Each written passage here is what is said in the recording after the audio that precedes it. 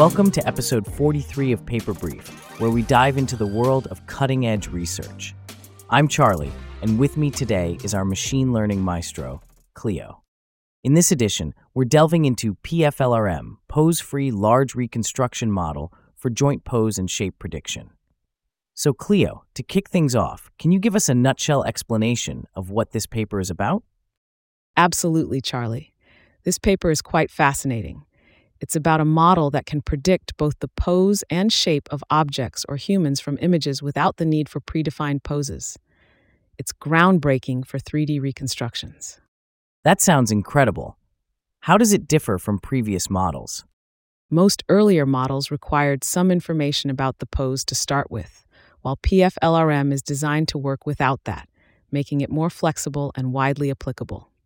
It uses a novel neural network architecture for this. Does this mean it could be used for capturing motion in sports or animation without those funky motion capture suits? Exactly. The implications for animation, VR, and even sports analytics are huge since it simplifies the process and lowers the cost barrier significantly. That's a game changer indeed. And in terms of accuracy, how does it hold up? The authors report that it achieves state-of-the-art performance, and it even improves upon previous models in various benchmarks. So what about the data set used? Do they mention the sort of data needed to train this model? They do.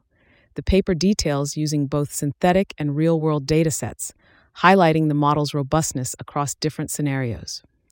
And for the ML enthusiasts out there, wondering about the nitty-gritty, any special frameworks or technologies mentioned? They've used some pretty standard deep learning libraries and frameworks. What stands out is the custom network architecture and the use of adversarial training, which is pretty neat. Cleo, thanks for unpacking that for us.